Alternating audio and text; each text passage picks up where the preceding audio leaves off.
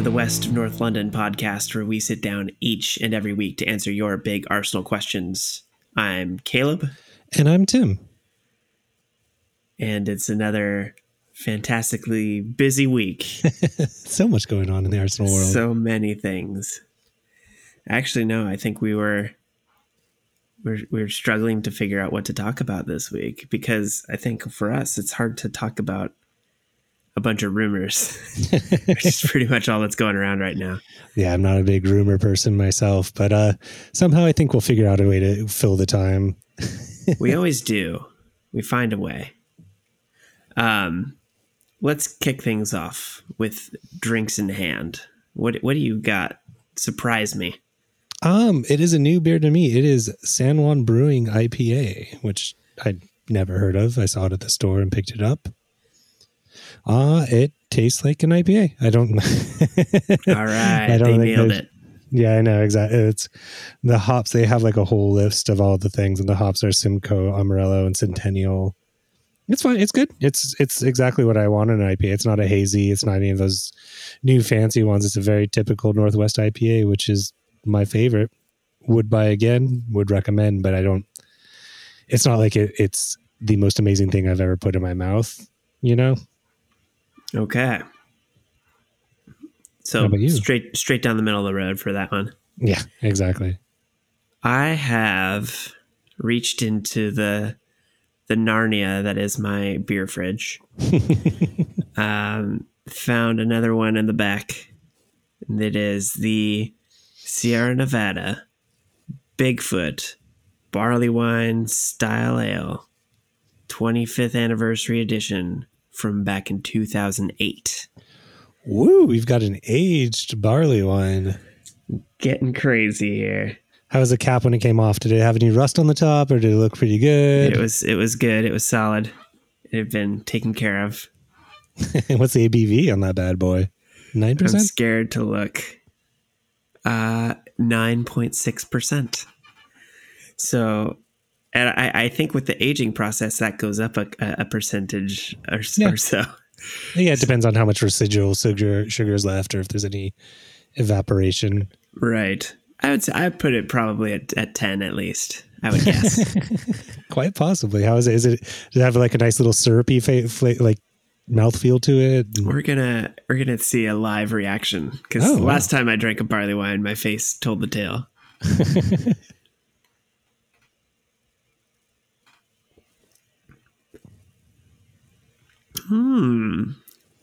That's not bad. Oh, good. That's not bad. What has it got? What's its flavor like? I always think of barley wines. It's already hitting me. Barley wines is tasting kind of like somebody soaked raisins in water. Mm-hmm. That's what I compare barley wines to. I totally can get that. So it tastes like that to me. My cultured palate. Yeah, it's not super alcohol. I mean, I think the last barley wine I had, it was smacking me in the face as soon as I would take a drink. But definitely alcoholic, but not so overpowering. Like, it's still fairly smooth. So that's what actually aging does, is it actually kind of knocks off, like, because we all think of alcohol as this one chemical, but there's actually several different type of alcohols in alcohol. Mm-hmm. And so aging actually means that some of the harsher alcohols kind of evaporate or disappear or change chemically. So that's, one of the advantages of aging both beer and wine, is that some of those lesser desired flavors and alcohols disappear. Right.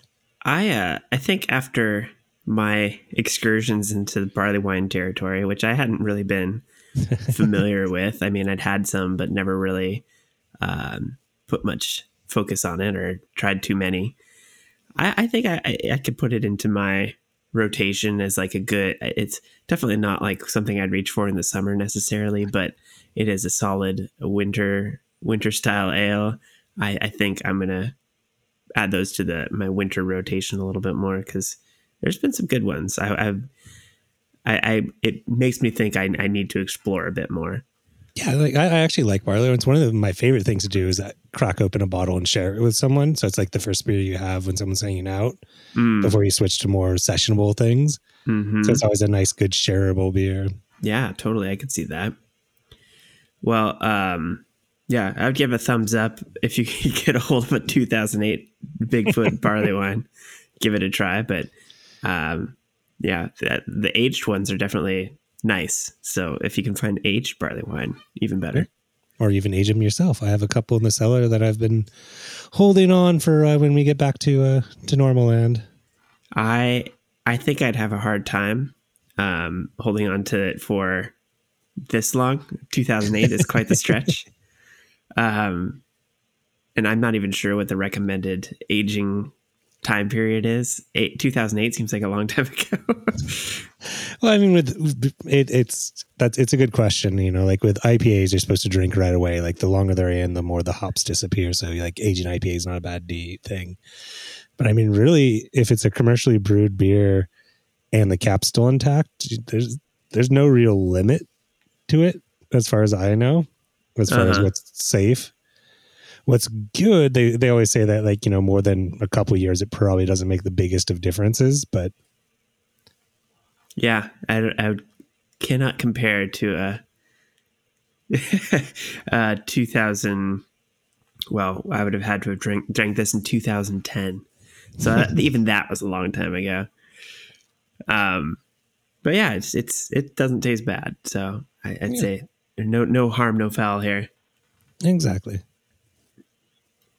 All right, let's get down to Timbits.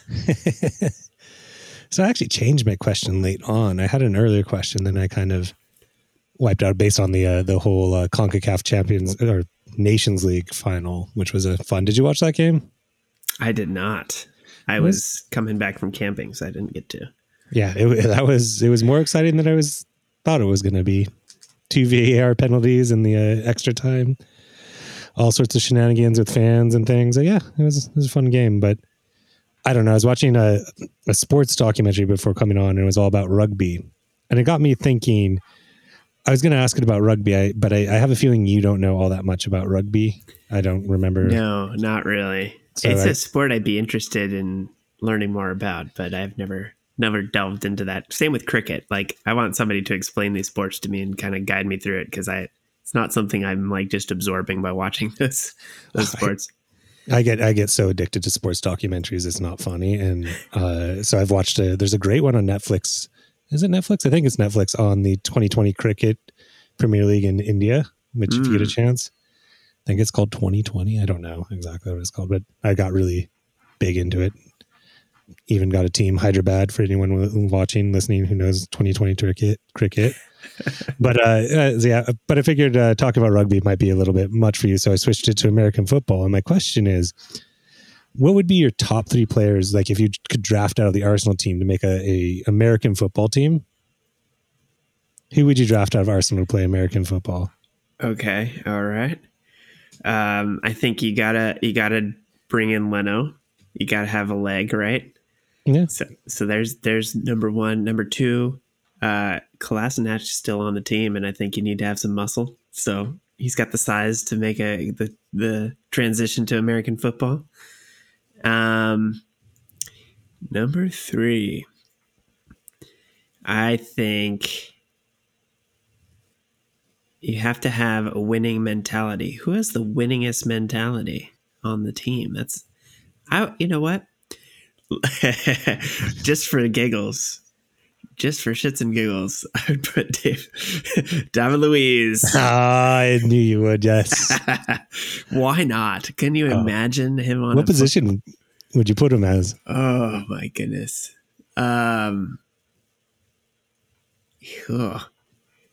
Where I think I would throw him. I would throw him as a cornerback. I'd put him on defense. He's got the length that, like, he could go up for jump balls and be a good defender. And you could get in your head. I think he would do some good trash talking. Yeah, I think those are my 3. Yeah. I think it'd be hilarious to watch all three of them give it a try. Well, I think with Leno, you could have a leg, but I also think he could make a run at being quarterback. He has like pretty good distribution for a keeper, and like I could see him kind of playing double duty as kicker and quarterback. Yeah, I would go with wherever he was stronger there, but yeah, he could give a try on both of those. This being said, I would like to say I know very little to nothing about American football, so if my choices are wrong, I think another person who is your Arsenal player of the year, Pepe. I think he could be a good wide receiver because he's really, really fast. Yeah. I don't know if he would have the hands. Does he have the hands? Yeah, that's the question. You could be speedy, but you got to be able to catch and do it under pressure. It's not just be able to catch the ball. You have to do it against another person at all times, maybe 2 or 3. Yeah, but I mean, he is good at taking on. That's where he's at his best, right? Is taking on players. So yeah, true. I think once he got the ball, he'd be hard to catch, and he would put some moves on some players. So I would like to see that. Yeah, maybe just have him do that, like one play where the wide receiver gets a direct handoff. So Leno is handing it off to Pepe. There we go. I want to see this now. It sounds great. Sounds interesting. I'm sure there's a way to simulate it. And I bet you could make these players on the NFL video game. Yes, if you're a video game creator listening to this and want to make a really dumb video game just for fun, football does football. I think that there's a game there. Yeah, I mean, well, because I know in FIFA you can like make your own players and like kind of modify them. So I imagine you can do it on the NFL, on the EA, whatever they call it. Yeah. I'm sure somebody could go crazy and get the look down for all those players, but I do want to see the real thing. I gotta see how these guys would hold up. I think it would be funny because I think you'd have to put 0 on hands or like catching skills on pretty much all of them but the keepers. Right. Yeah, I think that the dexterity goes way down. Yeah. With the hands. They might even be purposely not catching balls. Yeah. Just it's trained into them to not put the hands up. It'd be hard to be jumping for the ball with their hands behind their back. The cornerbacks are all trying to hit the ball away. Oh, I'd love to see that. Yeah. Well, one day. It sounds like a Nike commercial or something, just kind of a wacky take. Yeah. All right. Well, let's move on from those shenanigans. There's hasn't been a ton going on with Arsenal. It's pretty quiet as far as official business goes. The transfer window is just about to open. I think, is that tomorrow? I think it's tomorrow. Is it Wednesday? The 9th or the 10th? This week, we'll say. This week, yes. So it opens up this week. And already it sounds, I think one of the names Arsenal was linked with, Emu Buendia, is sounding like he's going to Villa instead. So one down, many more options to go, I guess. Yeah. But I think it's a matter of trying to figure out what Arsenal really need right now. So in your mind, and I kind of want to go through the whole lineup and figure out who's expendable as far as who we have. But in your mind, what kind of positions do we need to go out and fill? I mean, I think it's going to be a little dependent on who goes as well. There's always that. And I think, really it's not like any position is stocked and doesn't need improvement, and getting a new player would actually improve the team in pretty much everywhere but keeper. I'm pretty okay with our keeper. I think Leno is about the best we can get at our level.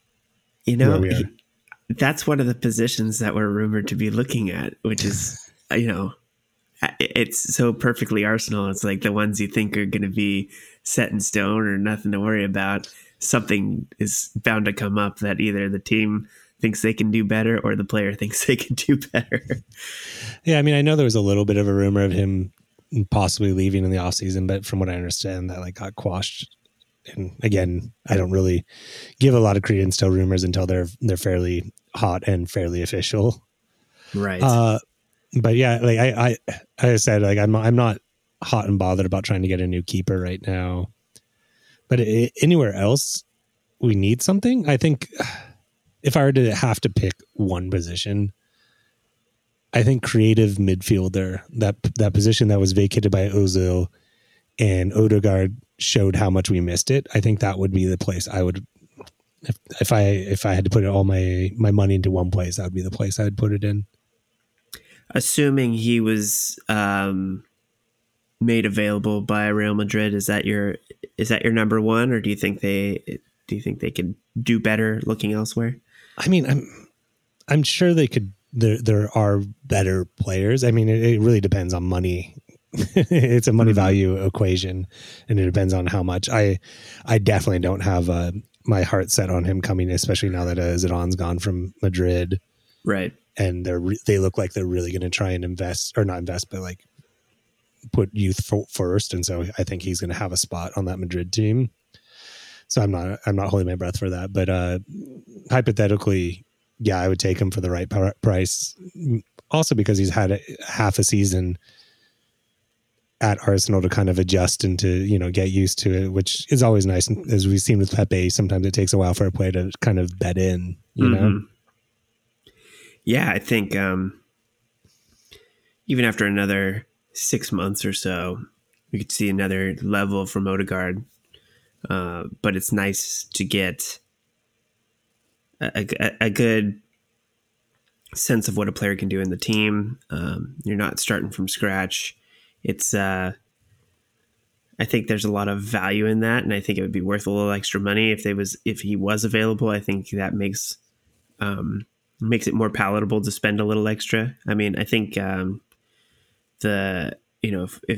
Buendia was on the radar, he was in the 30 to 40 million range, and I think not having, it's not like Odegaard's guaranteed to go kick on and have like a huge career with Arsenal necessarily, but at least what the floor is, so that's a good place to start and make spending 10 million more palatable when you have that little bit of assurance that you wouldn't have with other players. Yeah, and I think with him, one of his problems is he's just never really had a consistent run at a team. He's been loaned out, hasn't gotten minutes on a lot of teams, and so. And I think having a little bit of stability would be good for his career.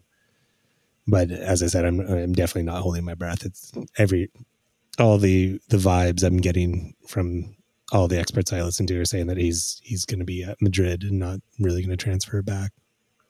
Yeah, I'd be quite surprised if that's what comes to pass. I think I'd be less surprised if he was loaned again. I could see that as a possibility over a sale.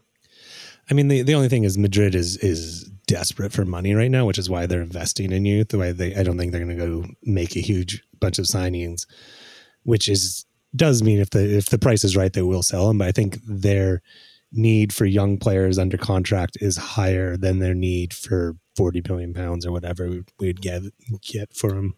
Yeah, I think it just comes down to whether he's actually going to be a first team player or if he's going to be stuck behind a player or two.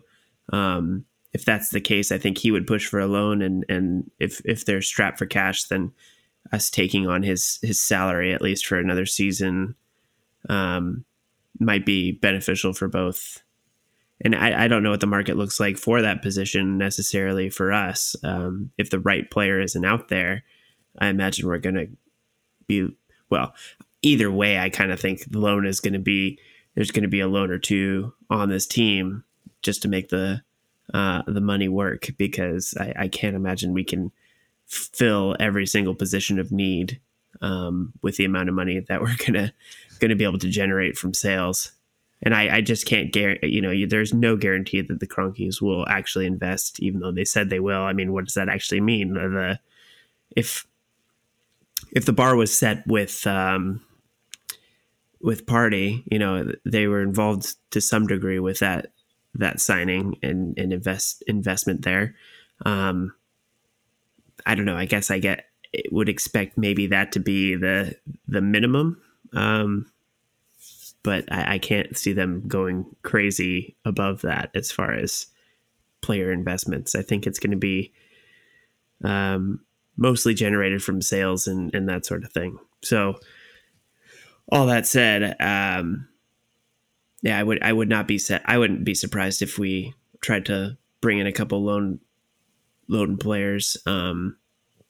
But clearly the number 10 position is something that should be invested in, and they should try to get right. Whether that happens now or later, we'll have to wait and see, I guess. Yeah, is that where's your priority? Where would you put most of your war chest in if you only had one or maybe two positions? I do kind of feel like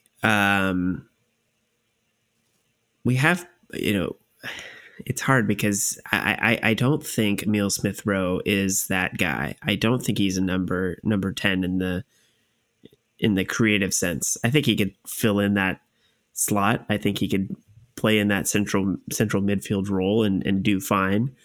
But we saw it this season with him playing at the same time as Odegaard. They play that position very differently. So I don't think he's a long-term solution there. But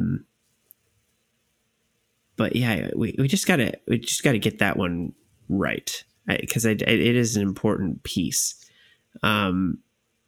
I don't want to go spend a bunch of money on the wrong player is what I'm trying to get at.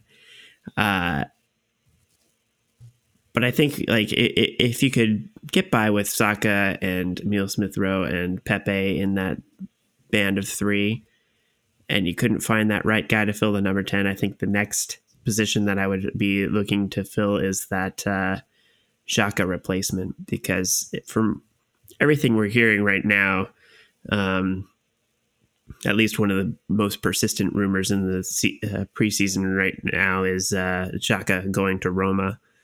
And I think it's just a matter of finding the right amount of money, which could be anywhere from 15 to 20 million from what everybody is saying. So I think finding the right player to slot in next to Partey, I think, is probably the next biggest hole that needs to be filled in this team. And I think just having somebody to back up Xhaka, even if he stayed, would be an important piece as well.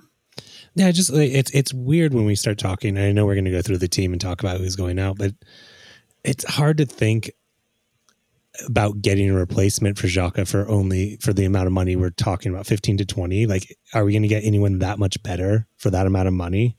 No, I think I think we'll sell Xhaka for that much, or somewhere in that range. But I think that's going to take an additional investment to improve on him, unless you're looking at one of the players that's been tossed around right now is Neves from the Wolves. Mm-hmm. He would cost a little bit more. I think they're looking for about 40 million.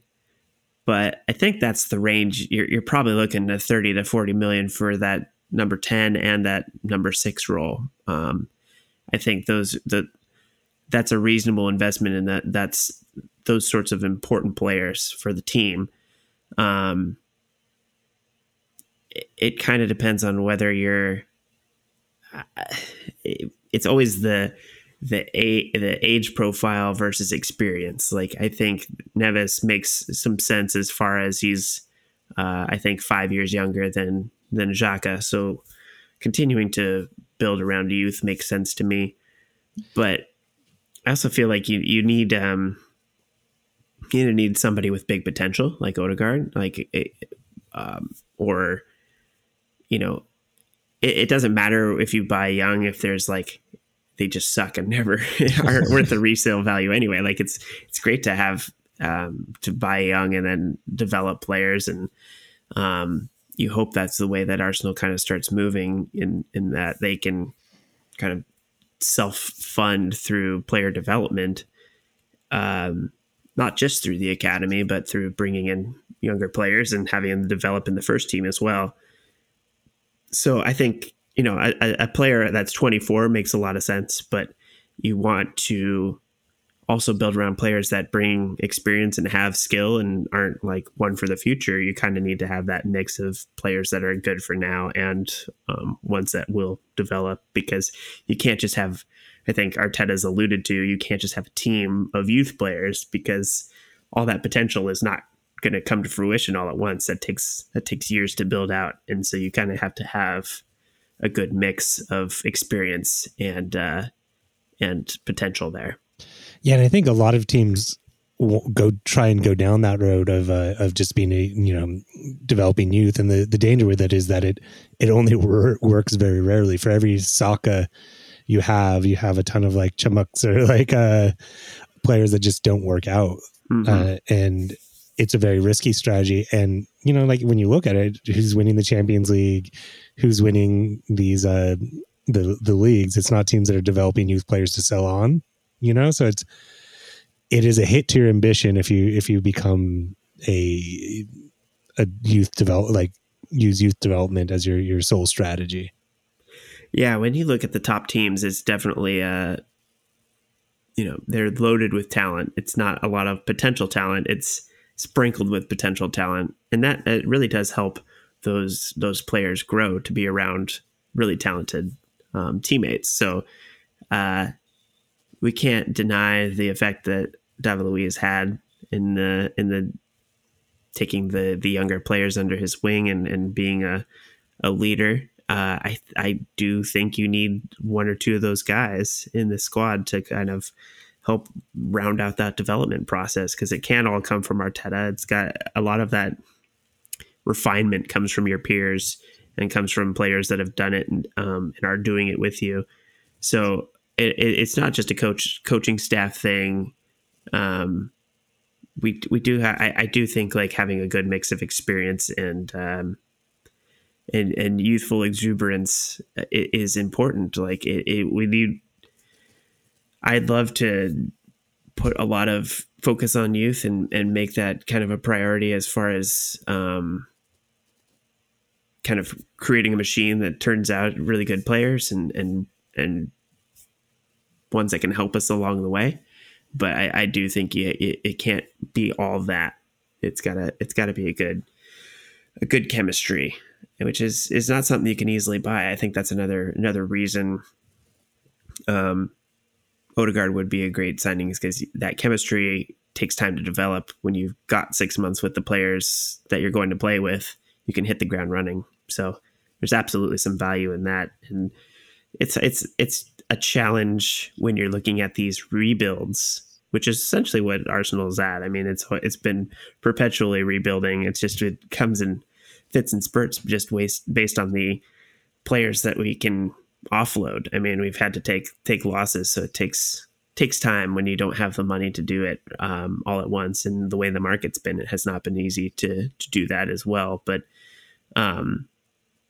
you need to. I totally just lost my train of thought. Damn you, barley wine! You were talking about rebuilds, but yeah. I mean, it just takes a lot of time, and a lot of it is trial and error when it comes to chemistry, because you're going to have to find the guys that want to fight for the badge and want to stick around and will show up for you, but also guys that work well together with the players that you've already invested in. So that doesn't always just click, and may not ever click with some players. And so that those trial and error sort of things, like when you're going through big rebuilds, it's that can be one of the most frustrating aspects, because that's hard to determine from a scouting report. Yeah, and with another position, what do you think we're doing with our forwards? What's going on with our forwards? What do we do? What do we need? Do we need to bring in another forward? I think the piece of that I'm most curious about right now is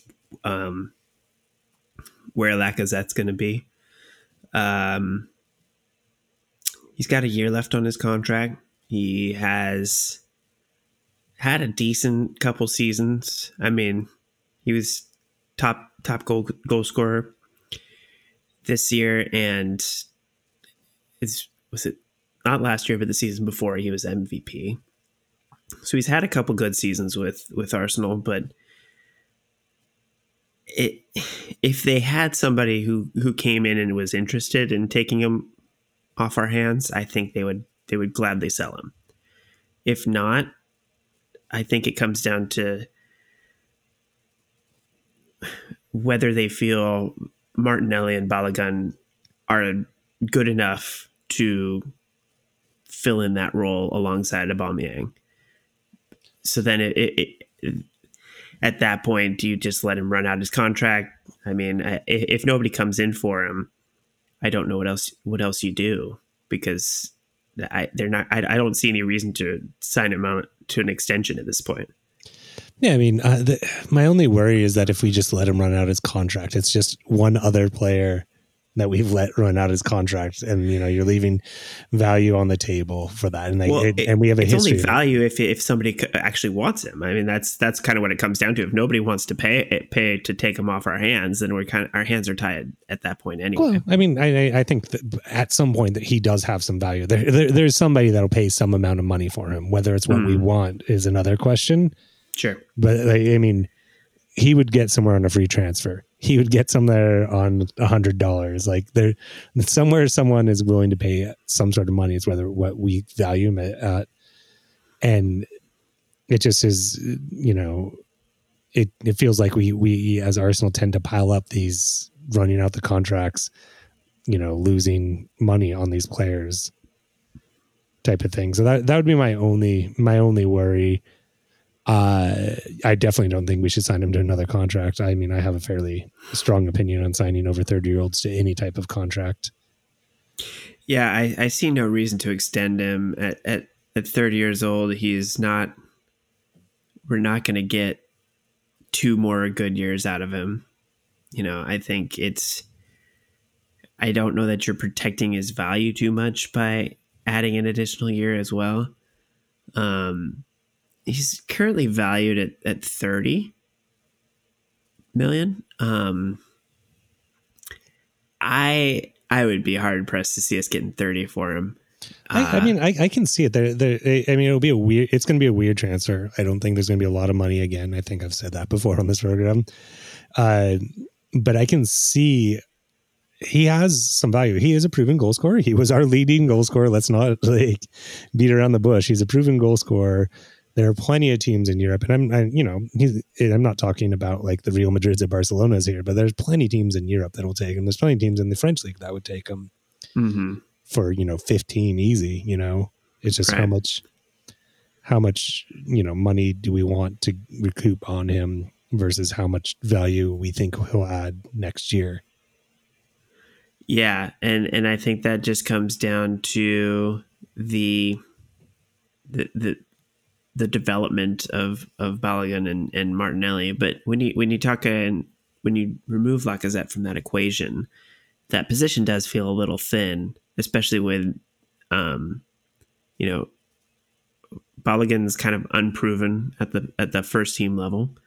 Martinelli has not gotten a huge chance to establish himself yet. We see he's another player that has loads of potential, but hasn't found consistent form just because he hasn't had consistent playing time.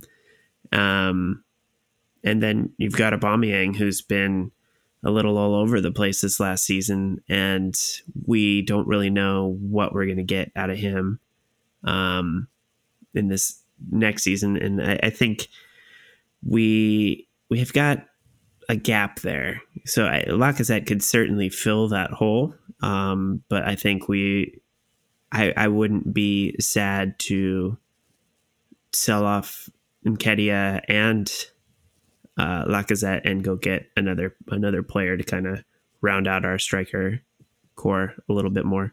Here's a question. Would you sell Aubameyang? That's tough. I only if we could recoup cost. I think that at this point we're in a solid contract with him. I don't think he's got a lot of people clamoring for his signature at the moment, but if the right offer came in, I wouldn't shut it down. At 31, if you could make money off of him, if you could find a way to reinvest that money into younger players, I wouldn't feel too bad about that right now. I mean, like the interesting thing is like I'm not talking about even recouping his full transfer fee that we even paid for him. But No. you know, if you could get a decent amount of money for him and get those future wages off the books, I don't think it's a bad idea, because I don't see him getting better. No. You know what I mean? And with strikers, it's always a danger. Like when they fall off the cliff, they usually fall off the cliff hard, you know? And I saw this last year as if he hasn't fallen off the cliff, he's like hanging on with his little pinky finger on the cliff right now. And I mean, there's all possibility that he can pull himself back off, but there's a good chance he's falling off the cliff, and we're going to be on the hook for his wages for the next couple of years after that. So I feel like if there's a very decent offer, I would take it. Yeah, he's currently valued at 27.5. That makes sense.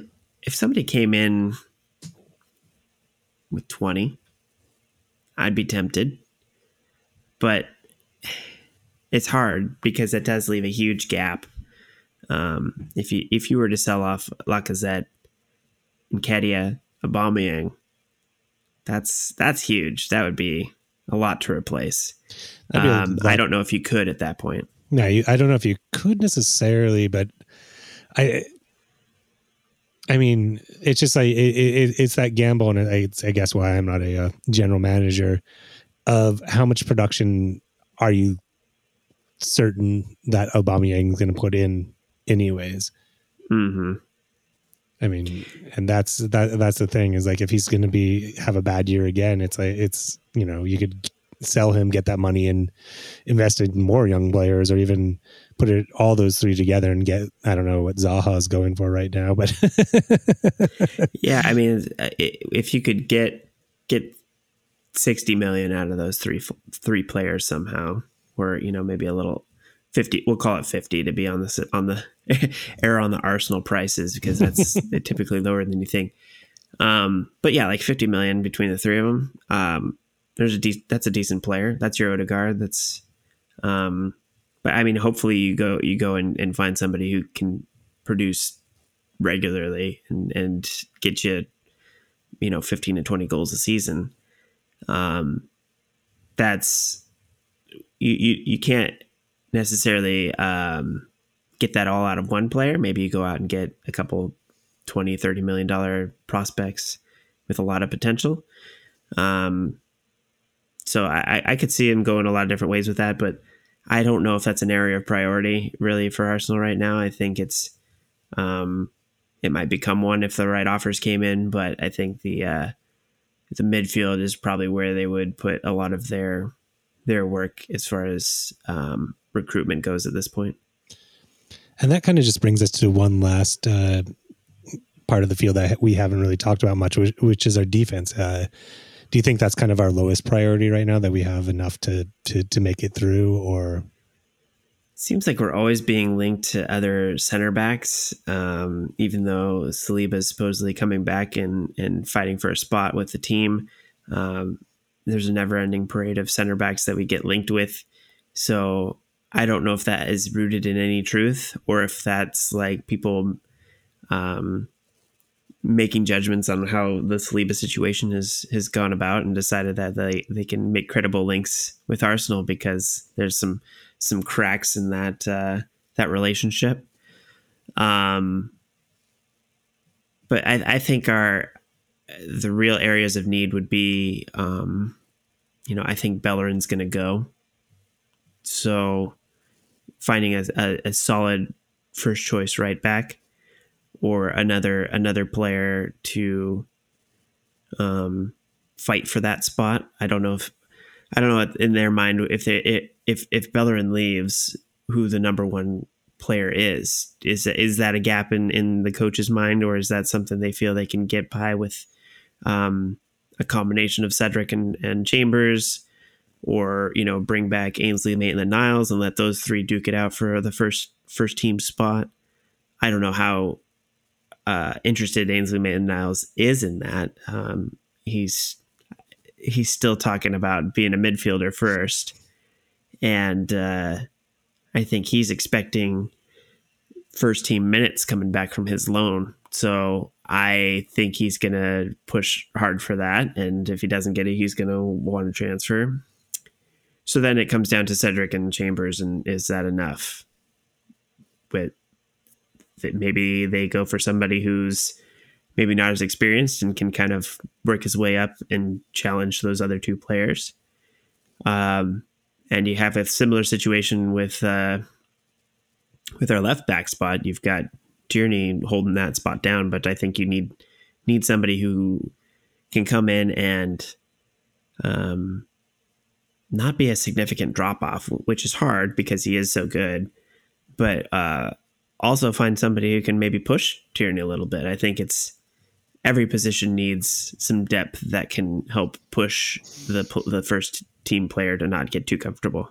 Yeah, and I also worry with Tierney that we just play him way too much, that we rely on him way too much, and the kid needs some rest. He's going to be one of the players at the Euros, and while I don't expect Scotland to go very far, I mean, they have a tidy team, and he's going to get more of those minutes for the Euros, and then pop right back into the league, which is coming up faster than you think. Mm-hmm. And I want some rotation, because I look at Tierney as a long-term player, and you need to just give those types of players some rest, or it's just going to burn him out, you know? Totally. I think you need to, the Xhaka experiment was not great. The necessity of having Saka play back there for a couple games pulls him out of his more ideal position. And yeah, I don't think Cedric's the answer on that side at all. So we really don't have a true backup for that spot. And I think they'd be neglecting an opportunity to shore up that position in the offseason. And it really does just put too much pressure on Tierney. The amount of shuffling we had to do to accommodate Xhaka moving back there. And if we don't have Xhaka, like, it's really, there's not a lot of good options. That is a worry. But I think we've kind of gone from top to bottom where that is the least of my worries, because at least we have a competent player in that position that I enjoy watching. So, yeah, I think the other spot that has come up as a potential issue would be the goalkeeping position. And I don't know if that's the coaches not having faith in Leno, or if Leno is pushing for a move, or if the writing's on the wall that Leno maybe doesn't want to be the long-term keeper. I think that there's either finding a backup that can push Leno for the time being and maybe take over in a year or two, or going out and outright replacing him is a possibility. At least some of the rumors have pointed that direction. I don't know if it would be an upgrade. It's hard to say. We were linked to the Ajax keeper, and I'm forgetting his name right now, but he was dealing with a doping ban. Yeah, fun. And so that was driving his price down. But, all the tape I saw on him he looked really solid. So he was appealing that this last week. And I don't know if there was a decision made on that, but he could potentially go for a cut rate price. If he's even given a half season ban, it might not be too bad to buy him low and then just ride it out. I mean, even though with the ban, it's players that come off doping bans, there's kind of two ways it can go. And if the doping was real and they're definitely off of it, they definitely hit a sharp decline, So yeah, it's a risk. I actually don't really understand the chatter of the goalkeeper if it's a replacement, because I say I don't think for the money that we would get for him, we could get a better replacement for him. I think he's about at level. He's second best keeper in Germany. Like, I just can't see getting a better replacement. And I also am not ready to write off Runarsson yet. I know he had one bad game and everyone wants to just throw him out the window. And it's funny because how many bad games have Partey had or Aubameyang had, or even Luis had, and people were still okay with like them starting. I think there's still potential with Runarsson, and I mean maybe not as a starter right now, but I think as a backup he has potential. So it's just like right now it's a kind of a triage situation where we need to prioritize where our money goes. And I just can't see keeper as being the biggest bleeding wound that we need to put the salve of money on. I'd say if anything's consistent about Arsenal, there's always money spent on a position that I did not think we needed to spend it on almost every season. I mean, look at Willian. I was just like, we have Pepe. Like we do not need this player. That might go down as one of the worst transfers, not only just because of the performance on the field, but just because we didn't need him. And all of us were saying we didn't need him. He was too old and he was going to suck up money that we didn't need to suck up. Yeah, that proved very true. Like that at no point did he ever come close to earning his keep there. Let's talk a little bit more about the players that we have that could go. I'm just going to go down the list here, and I'm going to read the name. You tell me if you think the player will be an Arsenal player at the start of the next season. All right. Yep. So Leno. Yes. Runarsson. Probably. Okay. Gabriel. Yeah. Rob Holding. I could see him going. Okay. What about Chambers? Again, I could see him going. Okay. Pablo Marie. Yeah, he'll stay. Tierney, obviously, can stay. Yeah, he's one of the dead. Don't even need to say that. Yeah. Bellerin.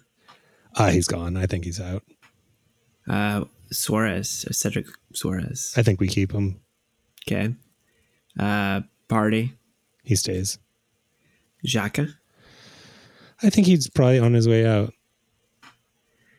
What about Elneny? I mean, I think he stays unless we get a good deal. I mean, like that's probably the same, but he's on the bubble. He's on the bubble, yeah. Okay. Joe Willock.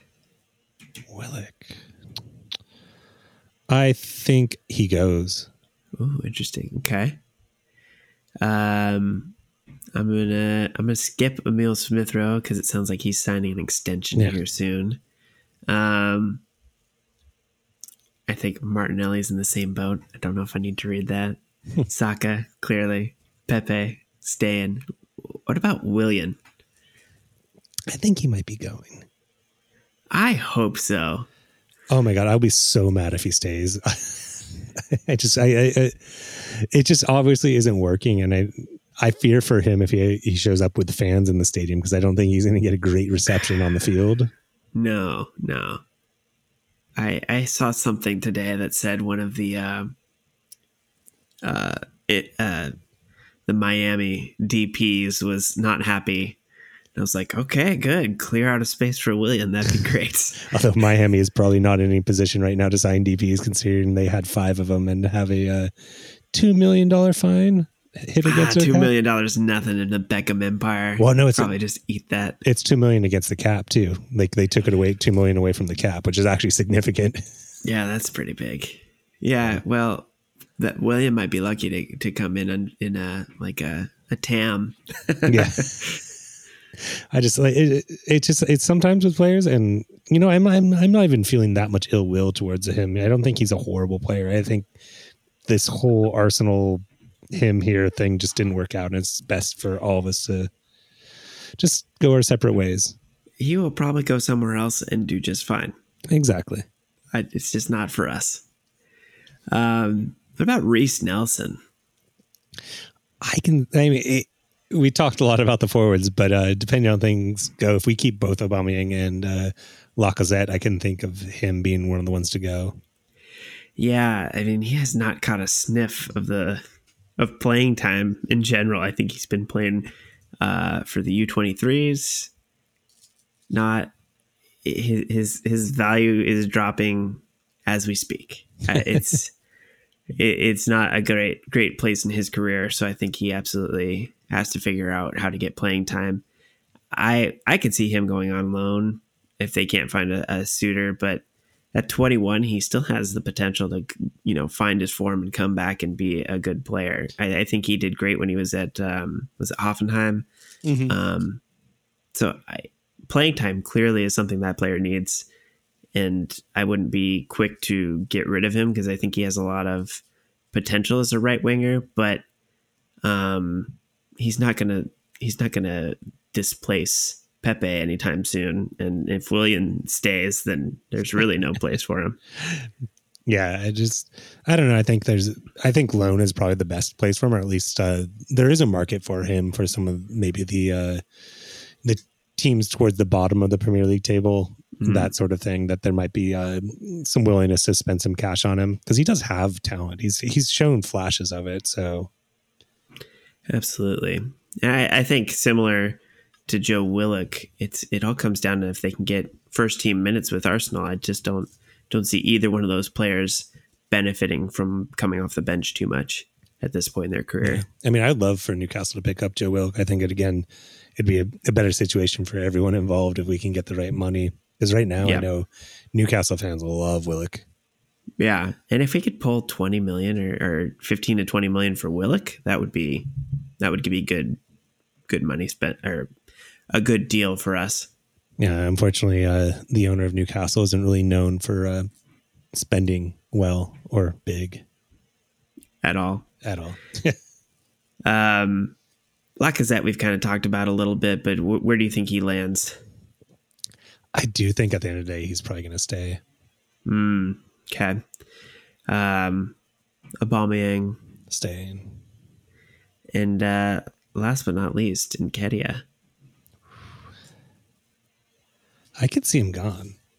Yeah, I think that's another player that could potentially go. He's valued right about the same amount as Joe Willock.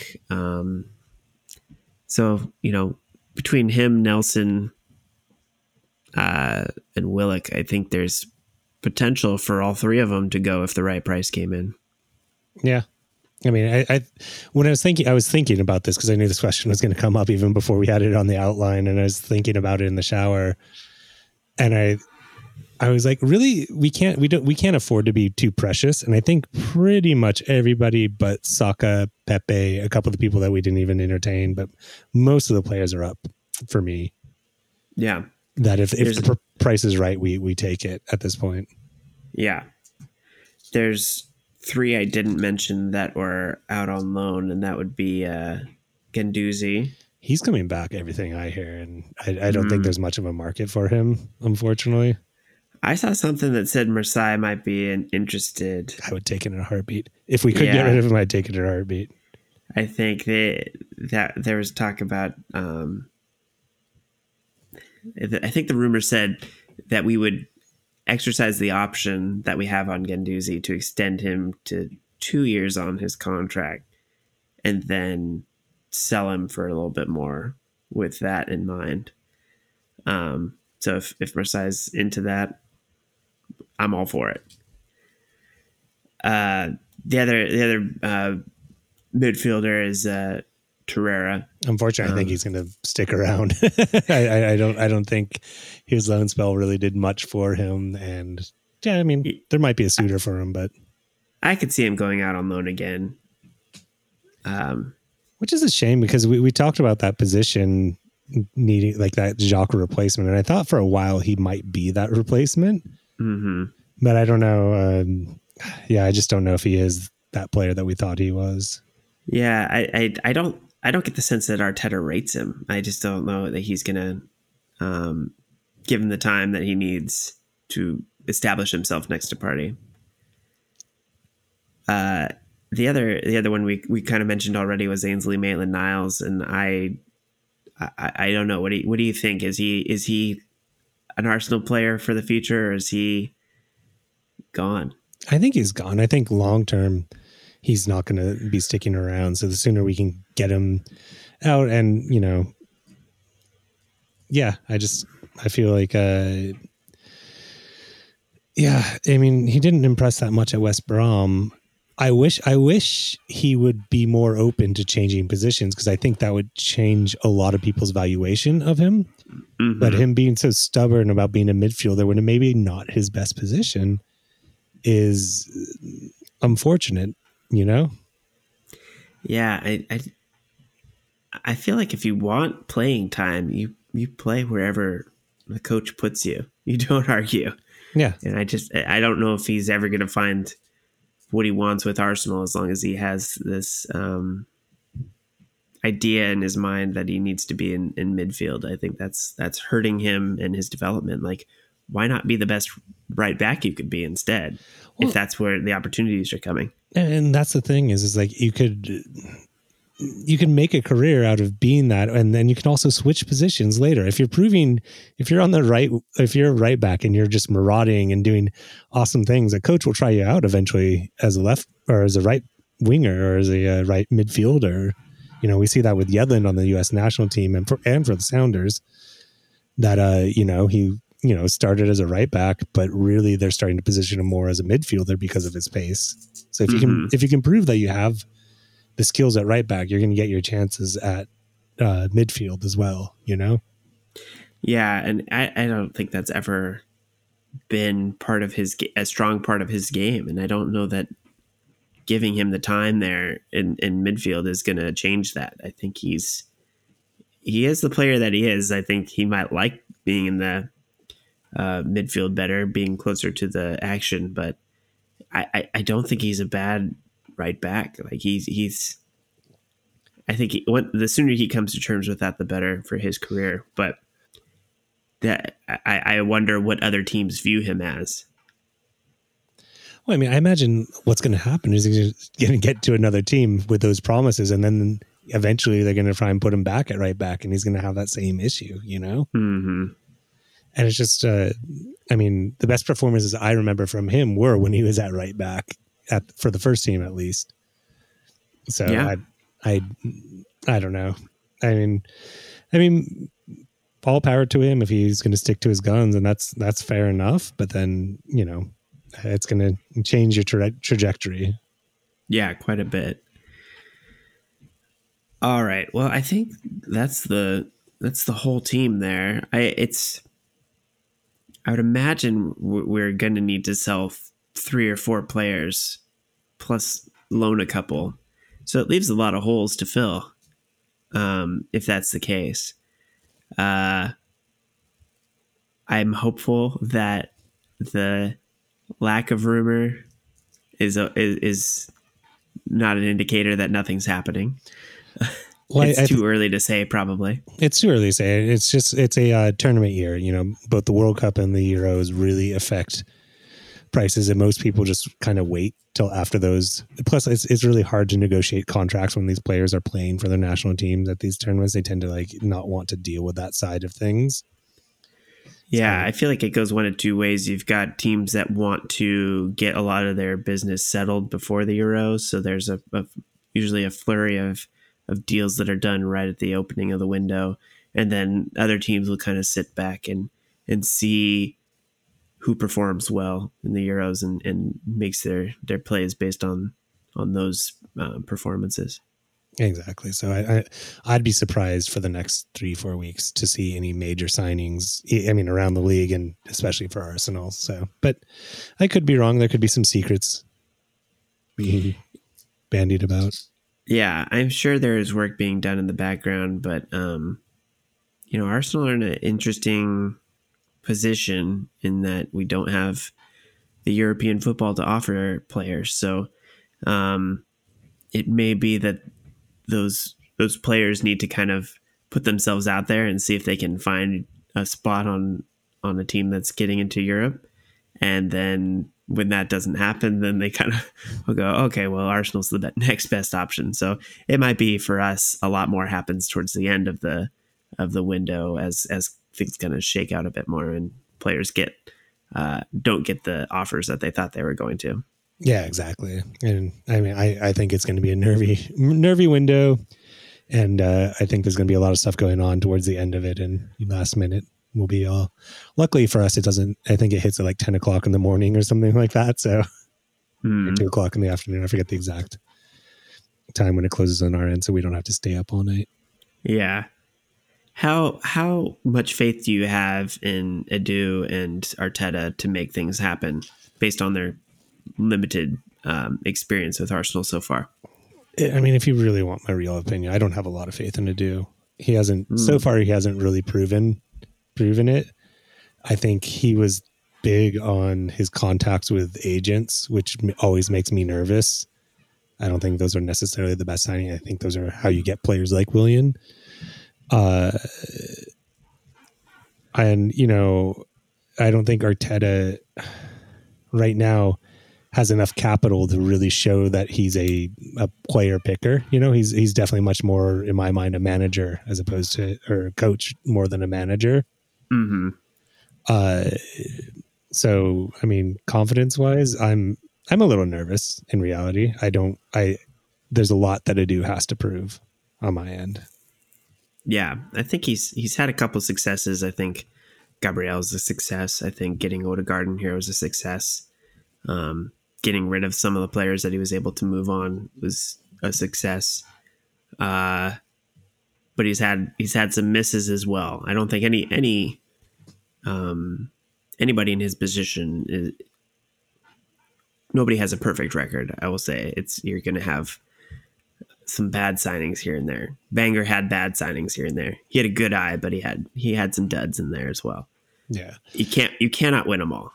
Yeah, I do hope that at some point we start reinvesting in our scouting and our data science and things like that. That I know that there's been some movement in that direction after we gutted it, but that's where I'd be more trusting than Edu himself. Mm-hmm. Right. I think if it's a Brazilian player, then we've got a great advantage. We do have, we're starting to get a Brazilian contingent, which I've never seen us as a team that has a Brazilian contingent. And it definitely feels like we have one now. Now, if only we can start playing with some of that fluidity that Brazil is known for. Well, right now we're kind of playing like the Brazilian national team is playing right now. So. Right. Yeah. This is the Brazil in our minds, not on the field. Yeah, exactly. All right. Well, I think that's a good place to take a break for right now.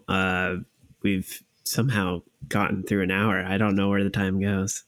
I just enjoy talking soccer with you, so I think it goes fast for me too. It's a good sign. Let's take a quick break, and we've got at least one question. Yeah, we've got one question for you. Yeah, of course we do. Yeah, so we'll come back and answer that question right after this.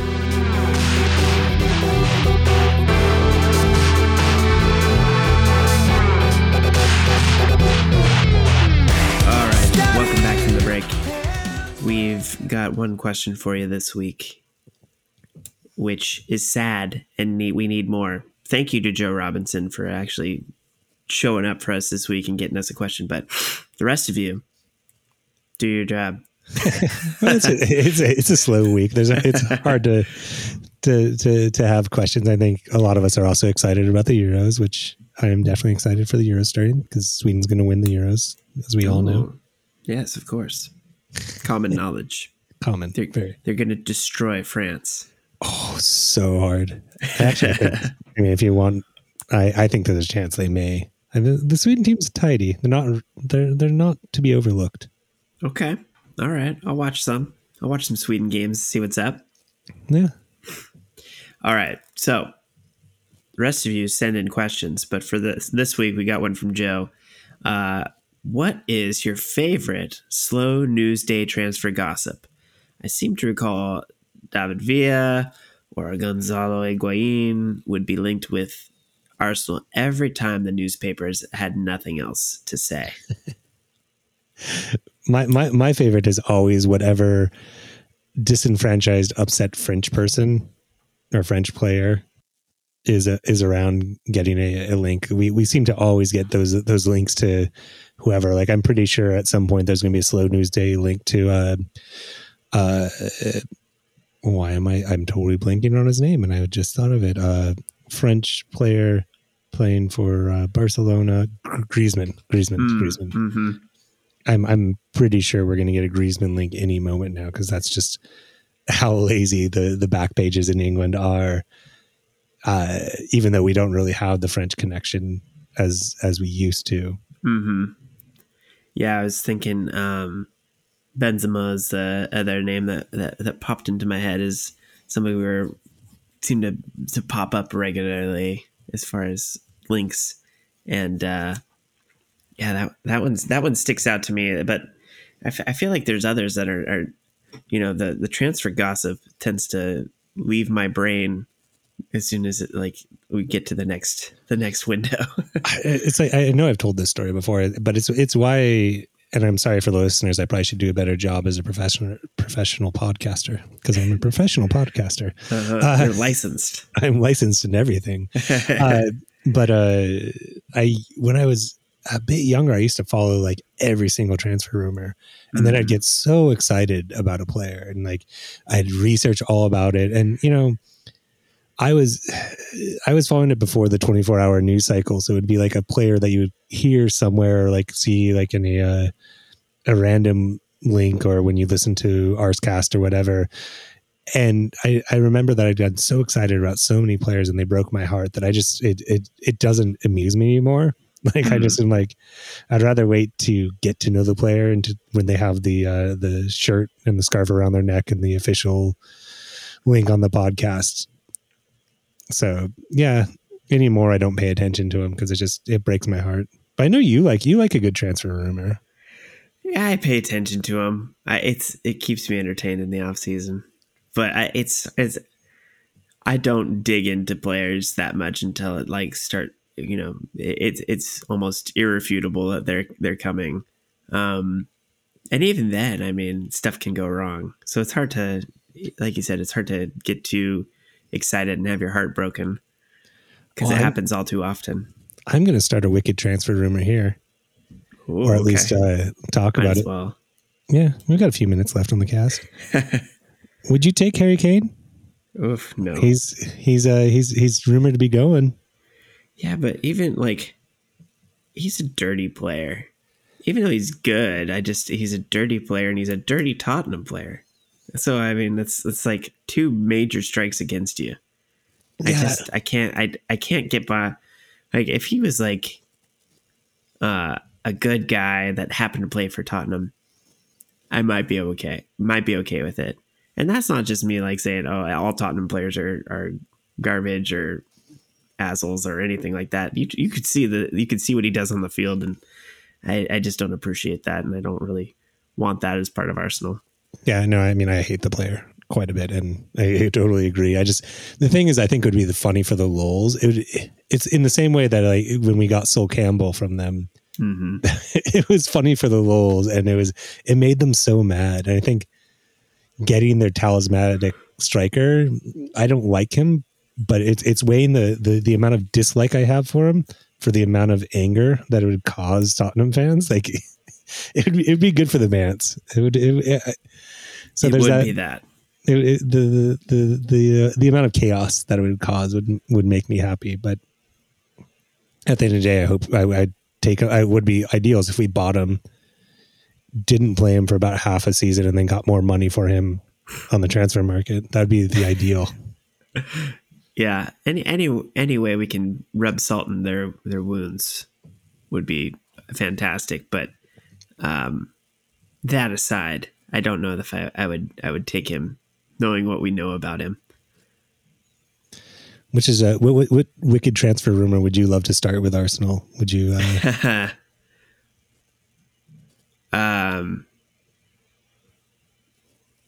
I still think if we could make the Mbappe dream come true, I just want to see that that storyline come full circle. One of those almosts come back and actually sign for us. I know Mbappe is so good.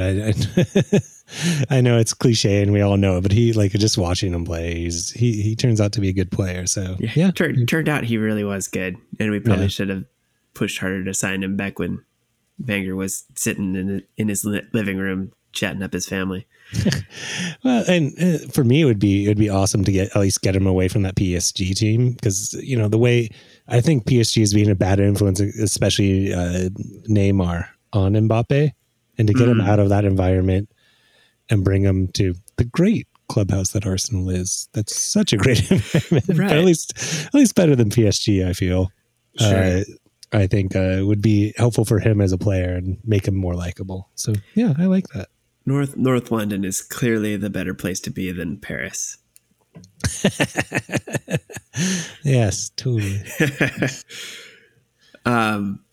Okay, I think I'm good for this week, because we've got a lot more to talk about in future weeks. I hope. I hope that we have actual concrete rumors or some great Euros to talk about with the 4 players that are available for Arsenal. You know, and if you guys want to ask any questions about the Swedish national team, I will, or Swedish club teams, I will talk for hours and hours about both and or either. So please feel free to help us fill in those. Or if you have any questions about Swedish Arsenal players, then where they are now, where they were, where they came from, ask away. I would love to answer. Yeah, I'm trying to finally read Fever Pitch right now. Such a good book. I've picked it up like probably half a dozen times and get a little ways in, put it down, forget what it happened or forget what it said. So I pick it up and start all over again. So every time I say this is going to be the time. It's not that I dislike it. I always just like get distracted by other things. Yeah.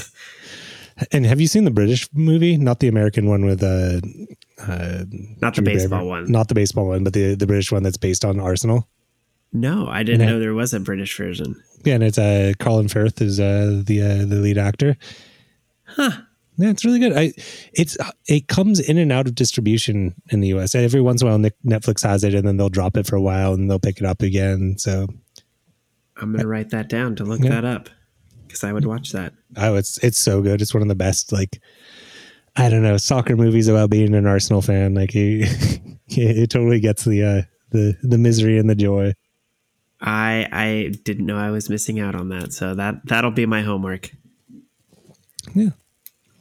As well as actually reading the book. It sounds like I'm like doing a book report and be like, maybe I should just watch the movie instead.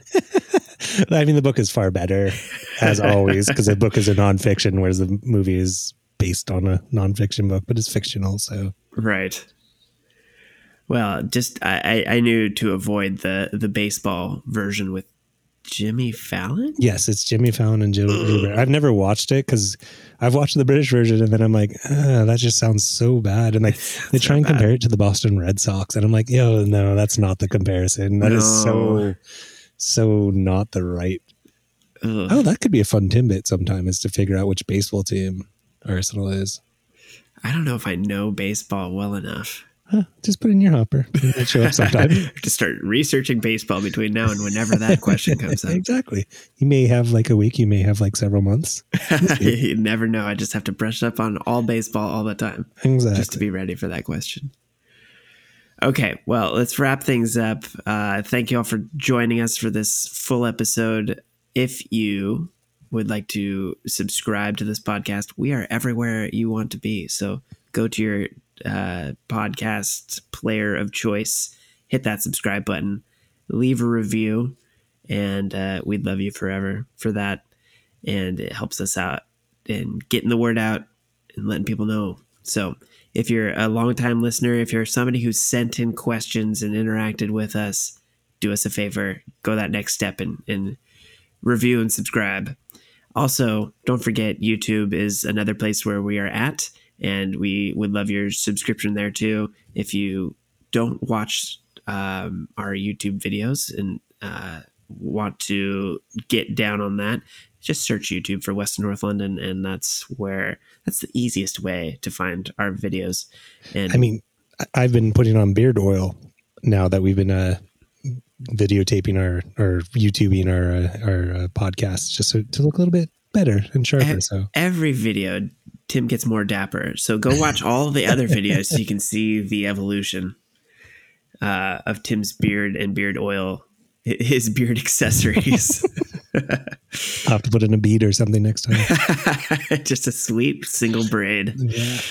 I like it. So yeah, watch the video or you'll never know. Tim's not going to say anything about it. He's just going to subtly have just a braid in there. You're going to have to catch it on your own. If you want to send us a question, be like Joe. Everybody needs to be more like Joe, or one of the many people who sends us questions in regularly. If you want to be one of those people, westofnorthlondon@gmail.com is a great place to send those. Or Twitter, we are at W of N London. We would love to get your questions at either location, and on Twitter we do occasionally send stuff your direction as well. So if you want to take in things from us and send us things, it's a whole symbiotic relationship. I mean, I'm still banned from Twitter because I've never reactivated my account, but so if you want to be cooler than Tim, you can join Twitter and follow us there. But you won't hear anything from Tim, apparently. If the other way you can send us a message is via our voicemail, and that's anchor.fm/West of North London /message, and we will add your voice message to our next episode and answer any question. Same goes for however you send us questions. It doesn't have to just be Arsenal. We will take recommendations. We will take your rando questions. Send it all our way and see what happens. You never know. If you like the theme song, check out Bobcat. bobc.at is where you can find their website. No Course to Follow is their most recent album, and you can find that and much more right there.